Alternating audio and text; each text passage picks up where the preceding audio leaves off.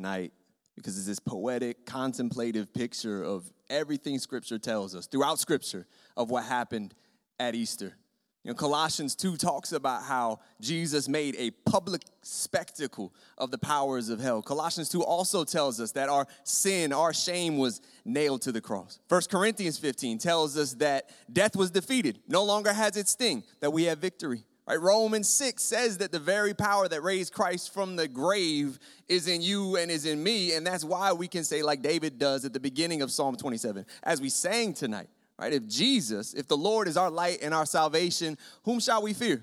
Right? We sang tonight, fear no longer has a grip on us, and that's why we sang, that's why we celebrated, that's why we came together in worship. Maybe you came tonight, you're thinking, why is everybody so excited? Why is it so hype in here? It's because of every reality in Scripture that points to what happened at Easter. About halfway through the worship set, I was like, I'm losing my voice, and I got to pause because I got to preach tonight. But thank you, Joseph. Thank you, the team, for that incredible worship set this Easter. Yeah, y'all can give it up. But maybe you're one of those people who wandered in here tonight thinking, why are they so excited? Maybe you would say, well, yeah, if death's been defeated, why do we still die? Right? If death is this defeated foe, how come suffering and death seem to be doing so well when I look around the world?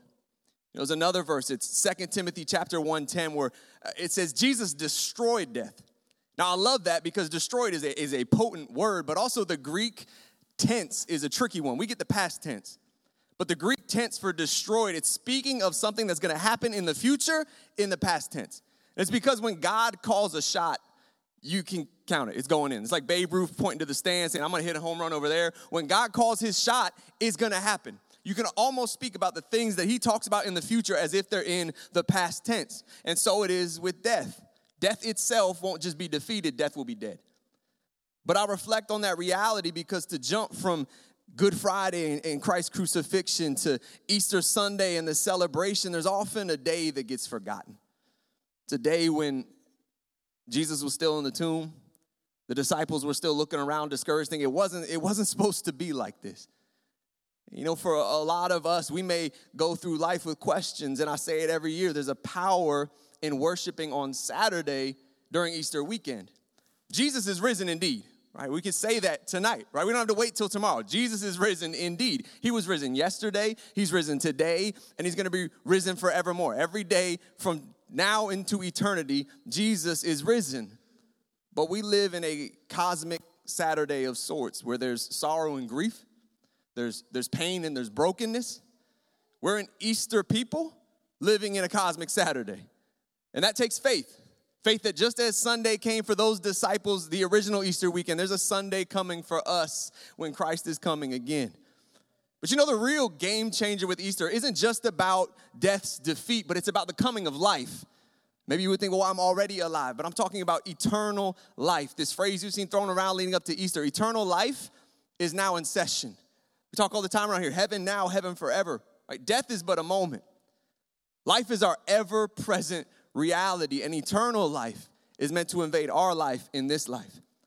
Psalm 27, as we quoted before, it starts with the assertion, if the Lord is my light and my salvation, what should I fear? And then you keep reading Psalm 27, and you realize, oh, David had a lot to fear. Right? That song we sang, I'm going to raise my hallelujah in the presence of my enemies. This was David in Psalm 27 talking about armies who were going to attack, enemies who were waiting to snatch him up. Right? He's talking about death.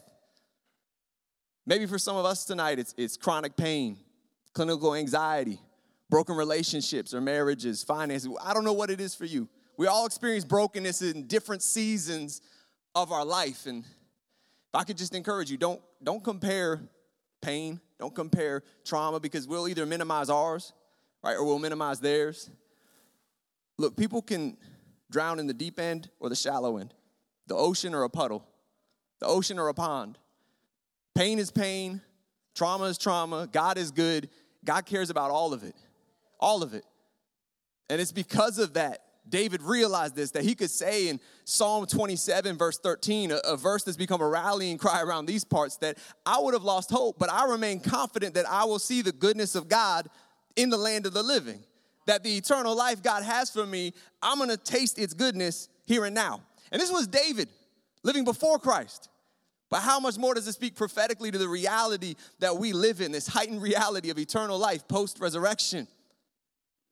See, Easter and salvation for many has become Christ, Jesus, punching our ticket into heaven.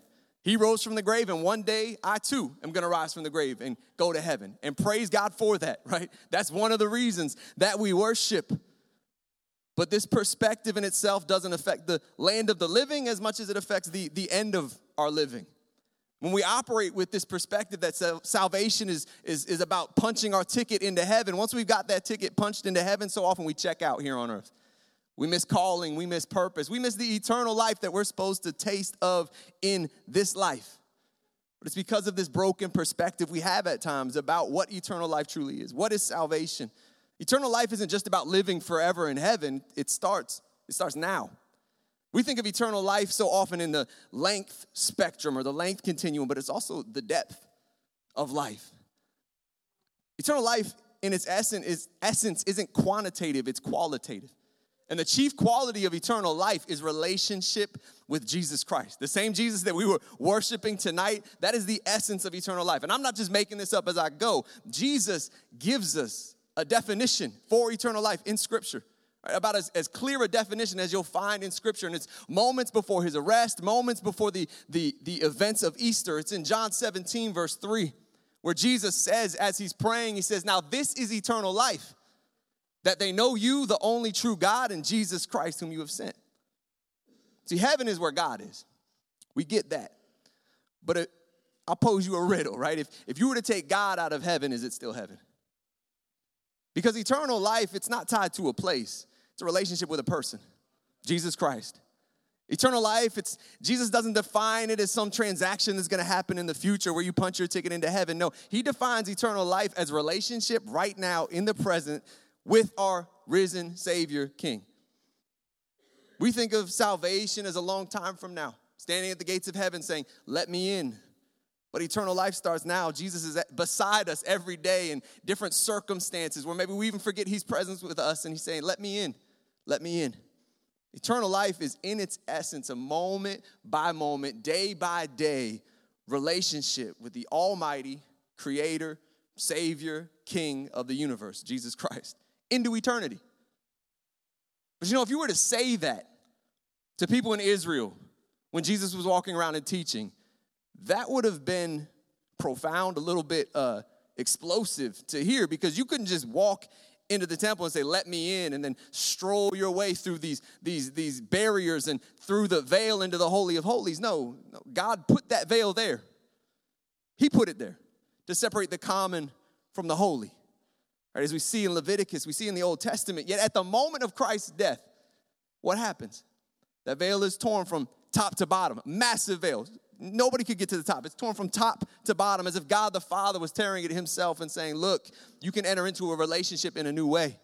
And Jesus would say, "This is eternal life, that we know the one true God and Jesus Christ whom he sent." What does this all mean? It means it's open season on eternal life. As the philosopher and theologian Dallas Willard used to put it, eternal life is now in session. God's not up in heaven waiting for eternity to start. He exists in eternity. And through the work of the cross and the life of Jesus Christ, he invites us into it. But we miss this reality when our definitions of salvation and eternal life just get a little off. We spent months in this series myth busting, just looking at the half-truths that hurt us. The misconceptions that mislead us and cause us to misstep in life. And there are misconceptions we cling to about eternal life and salvation that can hurt us in this life. Because I would tell you, look, the veil in the temple on Easter was torn so that it would open a door into relationship with God, relationship with Jesus. But there's so often veils that remain in our minds that keep us from walking through that door. Again, the veil was torn on Easter in the temple so we could enter into relationship, eternal life with God, knowing him, knowing Jesus Christ who he sent. But these veils in our minds are just perspectives, paradigms that need to shift. So I want to spend the next few weeks considering nothing but eternity, eternal life, and salvation, right? The work of Easter, why Jesus came, and what did he say about it?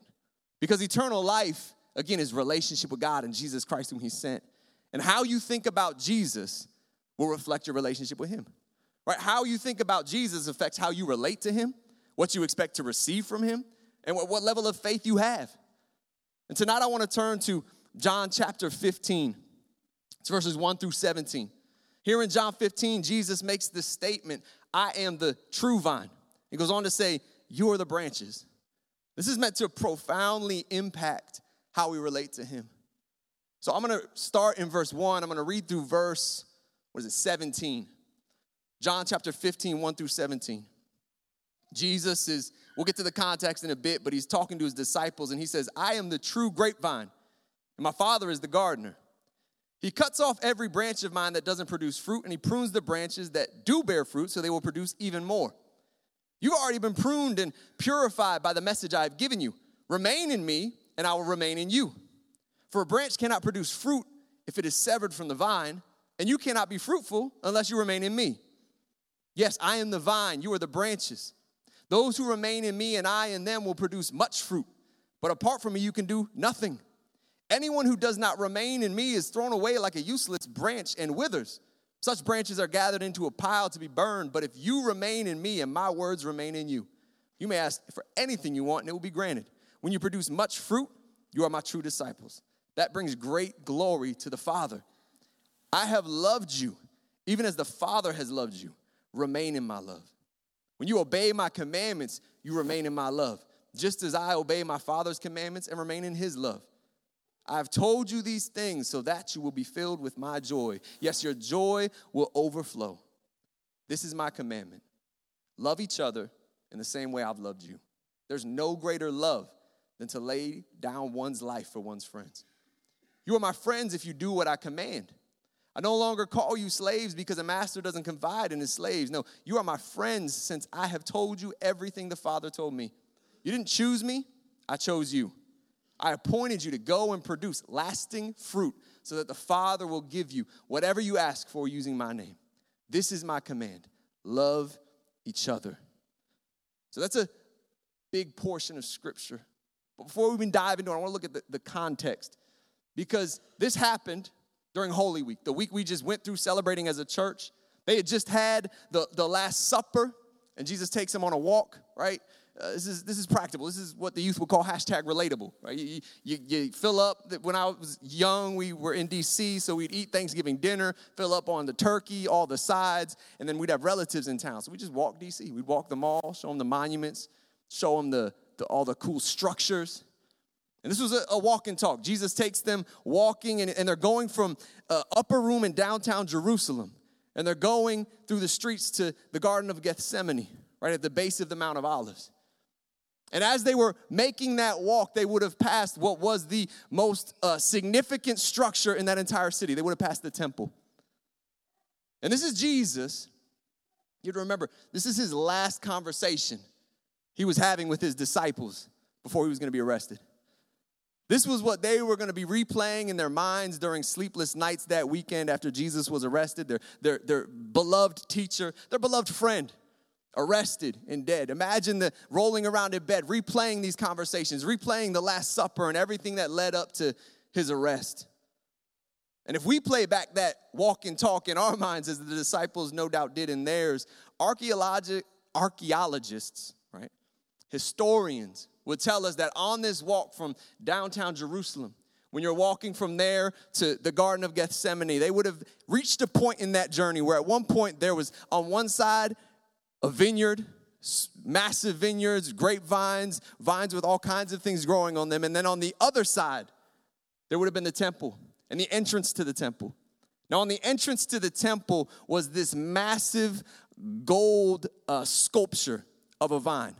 The historian Josephus says some of the clusters of grape were so big, they were as big as a man. This was a massive sculpture of a vine that would have been over the entrance to the temple. And many theologians assume or assert that this is probably where Jesus turned to his disciples and said as he did in John 15, verse 1, I am the true vine.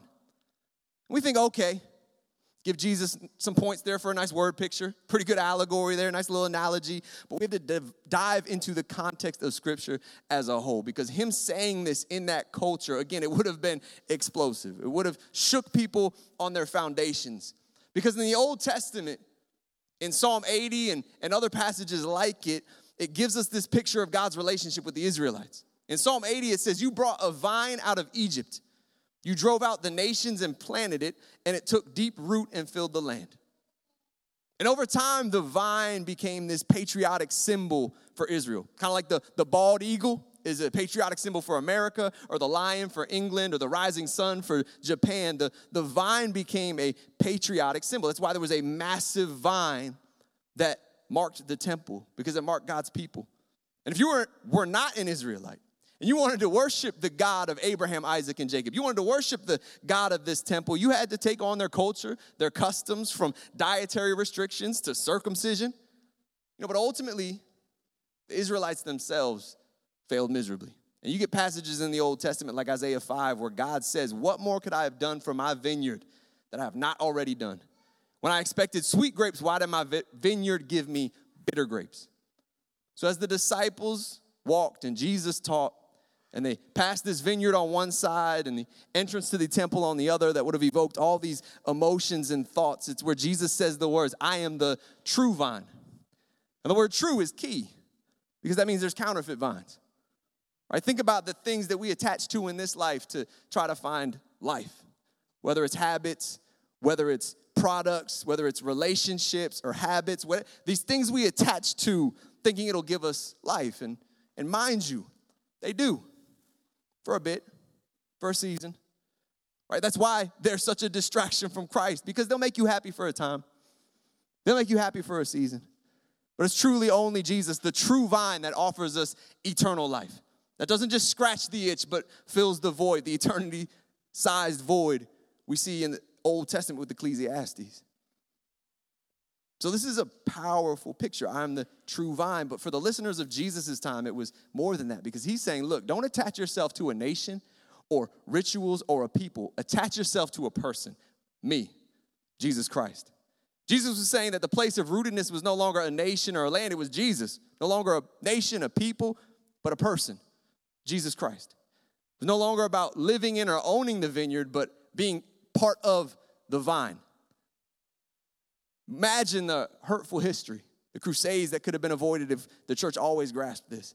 It's not about taking territory. It's about God advancing by capturing hearts, advancing heart by heart. That's how his kingdom grows. So we often talk about inviting Christ into our hearts. When it comes to salvation in our culture, it's one of the most common ways we talk about those moments of salvation and stepping into eternal life. We invite Jesus into our hearts. And there's nothing heretical or unbiblical about that. The Bible speaks to that. But I would tell you that unchecked and unbalanced, that can translate to, well, he comes into my life. Even Joseph was alluding to the image of the potter and the clay, where we're still the potter. Or we're the vine and he's a branch that gets added on. Or he gets a room in our house, or a compartment in our heart where it becomes compartmentalized. And again, the idea of Jesus in us is in the Bible. It's right here in John 15, the passage we read tonight. But it's key to note, when Jesus says he'll remain in us, it always follows directly the idea of us remaining in him. But elsewhere in Scripture, once you see the idea of Jesus in our heart, Paul 5 times in his letter speaks to Christ in me, or Christ in us. So 5 times. Anybody want to take a guess at how many times he speaks to being in Christ? Thank you. She said 100. Good guess. It's 165. So 5 times he talks about Christ in us. So again, that's not unbiblical, that's not heretical, but you see there's definitely a leaning when 165 times in his letters he speaks to being in Christ. You want to know why I think this would have been such a resounding reality for Paul? Think about his first interaction with Jesus, his conversion experience on the road to Damascus, where he's going to persecute Christians, imprison Christians. He stood over the stoning of Christians like Stephen. And what does Jesus say to him? Why are you persecuting me? Now, why are you persecuting my church? Now, why are you persecuting the people I love? Not why are you persecuting the people that worship me, but why are you persecuting me? And I don't think this moment just revealed Jesus to Paul, but it revealed something profound about the depth of life that we're supposed to have in him. That like a branch to a vine, when we unify ourselves to him, we become a part of him. So I want to turn again to Christ's words, not to Paul, but to his disciples in John 15, where he speaks to abiding in him. and remaining in him, some half dozen times in a dozen verses.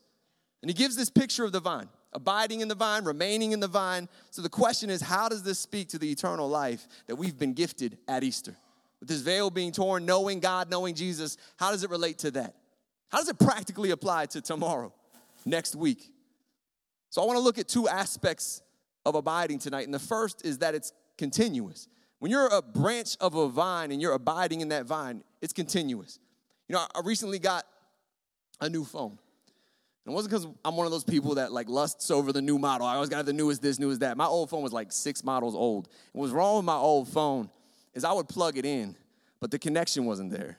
So if I would put it down and expect to come back to a charged phone, I come back to nothing better than a coaster or a paperweight because it's just this dead brick. I would go to bed, right? I got to wake up early to get my son on the bus. And I don't naturally wake up at that time. And there were a couple nights where, like, it wasn't at the right angle, so the charge wasn't there, and I slept through the alarm, had to rush to get up. Not ideal, right? Not ideal. Practically speaking, we're about to go to the DR with a team of people, and I'm in charge. Having a phone that's a brick when you're in charge of all these people out of country, practically speaking, it's not ideal. But spiritually speaking, how often do we settle into this unideal, where our connection with Christ is kind of on again, off again? And as a result, we wake up in the morning feeling absent of life. Right? And I love my new phone. I love cell phones in general because I can still remember, many of us can still remember, having corded phones, landlines, right? Where it's like a jail cell that's like 6 feet in diameter when you're on the phone. Right? You could go nowhere. That's why cordless it's awesome. Cordless represents freedom. You know, because of Steph's health, her back, or that whole situation, my father-in-law bought us a Roomba. You know what a Roomba is? It's a wireless vacuum, right? It sits on the dock, and then I can push a button on my phone, and it vacuums the floors. It's amazing. Raj loves it. Raj is 3. He just chases the thing around. It's the closest thing to a pet he's ever going to have, right? He's just chasing this Roomba around the floor, having the time of his life. I'm like, hey, man, just be grateful you don't got to take care of it. You got to empty it every now and again, but you got to clean up after it. It cleans up after us. That's the kind of pet I want. What am I talking about? Oh, cordless. Cordless is a game changer, right? And then you start thinking, why isn't everything cordless? Right? Well, why can't all these other things in life be cordless? We hold it in high esteem, but then we settle into a version of cordless Christianity. Right? We picture our relationship with Jesus as plugging into the Word or prayer or church every now and again before returning to whatever else we were doing. It becomes about just sustaining as we go to do other things, where all of those things, all those disciplines are kind of compartmentalized. They get a part of our life, but not all of it. And like my old phone, we find ourselves waking up in the morning without life and life abundant. See, Jesus doesn't talk about doing just enough for sustaining. He talks about remaining. He talks about abiding. In verses 4 and 5 in this passage, he says, remain in me and I will remain in you. For a branch can't produce fruit if it's severed from the vine, and you can't be fruitful unless you remain in me. Yes, I am the vine, you are the branches. Those who remain in me and I in them will produce much fruit. For apart from me, you can do nothing. He just said the same thing twice in 2 verses. When Jesus says something like that twice, it's because he wants to be abundantly clear. Don't miss this. Apart from him, unplugged from him, what can you do? Nothing. Butkus, zilch, nada, nothing outside of him, unplugged from him. You'll be active. You might produce things. You'll be green, maybe have leaves, but you're not going to produce fruit. What God desires in our life is fruit. How do we remain? How do we produce this fruit? In verse 7 of John 15, Jesus compares remaining in Christ to remaining in his word. What's his word for us? It's this right here, his Bible, scripture, his word. But those stats from the series Myth Busting, you've heard them 100 times if you've been coming here. I apologize. But of those people who check the box for Christian, who attend church, 80%, a recent survey found, don't open their Bible outside of church. It's no wonder we're making all these missteps due to misconceptions, because for the most part, we've misplaced our Bibles, right? We've misplaced our Bibles. How many of us would define our time in God's word as sporadic rather than spontaneous, or every so often rather than continuous? If that characterizes your relationship with God and his word, then it's kind of like breaking a branch off a vine again and again and trying to graft it back in and expecting fruit. We're called to abide to abide in him, and he abides in us through his word. And this word continuous, when I use it, I'm not talking you're in this 24/7. Like I shouldn't be preaching right now because I should be reading the Bible. No, I'm talking about, let me tell you, there's just 3 of us in my house, and laundry is constant, right? Like, it's some of you that have more than 1 kid. You're like, yes, laundry is continuous, right? Dishwashing, continuous. So many things in life, continuous. When you have kids, the drip of coffee out of your Keurig, continuous, right? All these things, continuous, because they don't stop. So it is with us and God's word. This abiding sounds so poetic, abiding. But it's not complex. It's simple. You know, I used to break it down for students and anybody who asks. Read God's word, let him tell you something from his word, and then tell him something with your words. Right? That could be your quiet time with God. It doesn't have to be a long time. I heard it explained this way once. Open up the Bible, read until something hits your conviction, pray about it, and then go do something about it. It doesn't have to be complex. It doesn't have to be complex, but it needs to be continuous. Continuous. But you know the context of continuous connection that we see in Scripture again and again? It's the bride of Christ. It's the church. It's where we worship and praise Jesus together for his death and resurrection, not just once a year, but throughout the year. When Jesus is risen, in the same book in John, in chapter 20, Jesus is risen from the grave, and Mary Magdalene goes to the tomb because she wants to pay her respects, right? To see the tomb for her own eyes. And when she got there, it was empty. So she runs and gets some of the disciples. They come back. And then as she's going to leave, it's kind of just this figure to the side. Says she thought it was the gardener, right? But it was Jesus. I don't know if it was because of a veil of tears over her eyes or she's in mourning, so her head is bowed. But Jesus is right there next to her, and it says that she thought he was the gardener. Now, I don't think it's coincidence that when the Holy Spirit is inspiring John to write his gospel, John is the one gospel where we get this analogy of Jesus being the vine and we're the branches. And John is the one gospel where it speaks to this detail that she thought he was the gardener. You know what the name of a full-time gardener is in traditional English language? It's a husbandman. They do husbandry. And it's John's gospel in John 15:1 in the King James Version that says, I am the vine and my Father is the husbandman. That's powerful for us because who's the bride? The church. It's the church. The church is the context of this continuous connection to the vine, directed by the hand of God, the gardener. You know, the last verse we read tonight, the culminating verse in Jesus' thoughts before he transitions into a new thought is, hey, this is my command, love one another. Again, this is something we see twice in just those few verses we read. This is my command, love one another. He doesn't want us to miss this. You know, there are approximately 59 one another's in the New Testament. Many of them spoken by Jesus himself. This is one of them. Good luck walking in those 59 one another's alone. Good luck one anothering in the mirror. Good luck loving one another in isolation. Where do we walk those out practically? In Scripture, we see it's Christ's bride, the church. You know, if you look at a vine and the branches of a vine, there's tendrils that extend. That they just kind of reach to grab onto something. There was a vine growing on my shed, and I was tearing that thing off. And you just see these tendrils, right? They're trying to latch onto something. And we reach up towards God, Jesus, the true vine. And Jesus implies that if we turn upward to God in love, we'll turn outward in love much the same way to those around us. But you know, the bend of my flesh, the bend of our sin nature is inward. Me, myself, and I. You know, when those vine tendrils, as I was looking at that vine, they didn't latch onto something. They just kind of curl in on themselves again and again and again and again. And so it is in our lives. When we don't reach out in love, we just focus on self. You know, we talked about heaven and salvation. Hell and damnation is really nothing more than turning in on yourself into eternity. Augustine once spoke of incurvatus in se, which means curved in on oneself rather than outward for others. It's extra biblical, but C.S. Lewis's book, The Great Divorce, the culture and climate of hell is not one of torture and fire and brimstone, but the absence of anything beyond this inward bend towards self. No thought towards others, imprisoned in self. Basically, solitary confinement by choice into eternity. It's like his famous quote where he once said, it's not a question of God sending us to hell. In each of us, there is something growing which will be hell unless it's nipped in the bud. Another little image of gardening. That's why God's chief concern, I would tell you, is not some distant crossing into heaven. Yes, he's concerned with that, but his chief concern is getting heaven into us right now. Eternal life, Jesus in us, his kingdom, his perspectives in us in this life. So like, God is this husbandman, the gardener, and he knows how to grow us. And like a support for a vine to grow on, he gives us the cross, which is really a picture of something a vine could grow upon. But then he also gives us the church.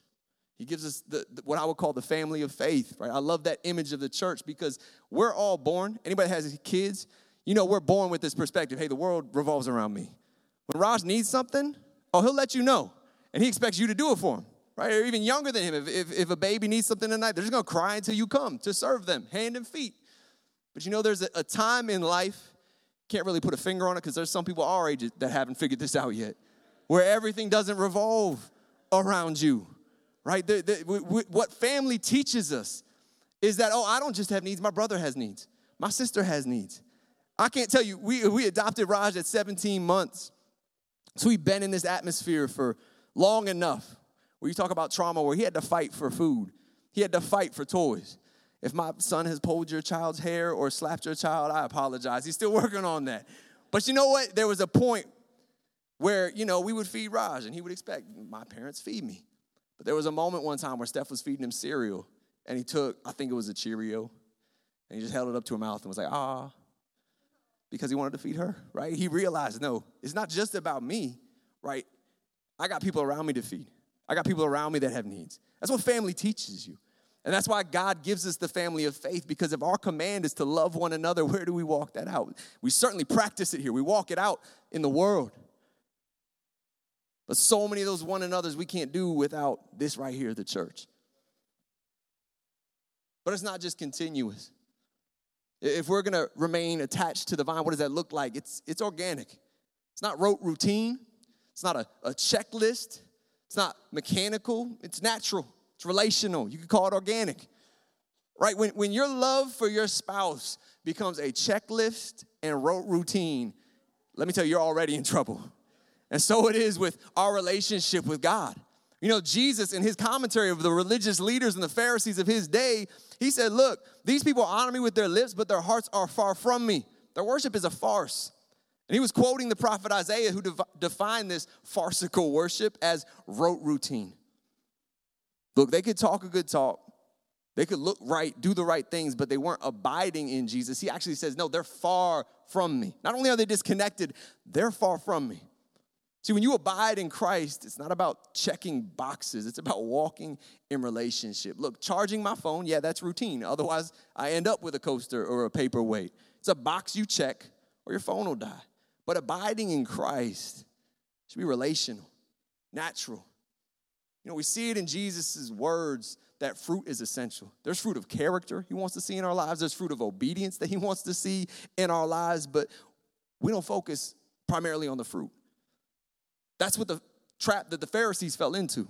They focused so much on religious rituals and rote routine that Jesus says they forgot what Jesus had placed at the center. Justice, mercy, love. Focus on what's at the center. Focus on where we put down roots. Focus on abiding in Jesus, the vine, because fruit bearing, character in your life, obedience in your life, it will come from, flow from, it's a byproduct of being attached to the vine, Jesus. It's a game changer, this idea of focusing on abiding in Christ where fruit is a natural, organic byproduct. And all of this sounds lofty, all of this sounds ethereal, but when we can apply this practically, it's a game changer. Where no longer do we do things for Christ, but we do them in Christ. That perspective seems simple, but it's such a massive shift. Because so often we pause to operate spiritually in a moment so that we can get back to navigating the secular or the mundane that's happening in our life. But a life abiding in Christ does all things in Christ. Instead of life seemingly full of disconnected tasks and to-do lists, some full of purpose, some not, right? Some spiritual, some not. It's all unified when we live in union with Christ. Responsibilities that seem like obstacles to godly life are in fact the very place that Jesus needs us. Like you might think, I'd be out serving the homeless, right? I'd be reading my Bible 6 hours a day. I'd be ministering to the widows and orphans and praying over and over and over again. If I didn't have all these kids to tend to and feed, diapers to change, right? laundry to do, a 9-to-5 to work, a hustle to pay the mortgage. But then you realize that you can do all those things in Christ, right? When you parent, you do it in Christ. When you work your 9-to-5, you do it in Christ. When you face turmoil and suffering, you do it in Christ. When you celebrate wins, you do it in Christ. You don't have to strain to do things for Christ, but you do all things in them. And as you walk in this awareness, living connected continuously instead of compartmentalized Christianity, plugging in, plugging out, the fruit is organic. You know, if I could have the worship team come up, we're going to go into worship at the back end, but again, salvation, it's not primarily about entering the gate of heaven one day or something we'll experience after we die. It's about eternal life, the life that Jesus has for us, saturating our life bit by bit and day by day, remaining in Christ, abiding in the vine. And I've got these pieces of fabric vine up here. They're nothing special. There's little pieces of vine about maybe 5 inches long. Why do I have them up here? Because I want us to take them tonight, and as we celebrate Easter tomorrow, I hope every one of us remembers that when Jesus stepped out of that grave, he stepped into a garden. And when Mary saw Jesus, it says, oh, she thought he was a gardener. Maybe we think that's some simple mistake recorded in Scripture, but I would tell you that is a prophetic picture the Holy Spirit would have prompted John to put down, because God is the gardener. Jesus is the vine. He's where we find life. This is a door that was thrown open at Easter. This door to the temple, we don't have to stop at the veil. The veil was torn. We can walk into knowing God and Jesus Christ whom he sent. That's eternal life. And we can step into this. We can know God as the gardener and Jesus Christ is the vine that we abide in, we remain in. Again, how we think about God, how we think about Jesus is going to affect the way we relate to him, what we expect from him, what we receive from him in this life. And as we go into worship, again, you can come up and grab these vines, but maybe for you, it will speak to this idea of continual abiding. Maybe time in the Word, time in prayer, it's atrophied. You haven't done it, it just kind of got weak. And you've been mostly fruitless in that area because you've been living mostly cordless. Maybe it's prayer, maybe it's the Word, maybe it's coming together in gathering. But man, maybe you take one of these, you put it in your Bible as a reminder. Again, that it's not about checking a box, that I got to read X amount of verses. No, it's about abiding. Maybe God speaks to you in one verse, you pray about it, and then go do something about it.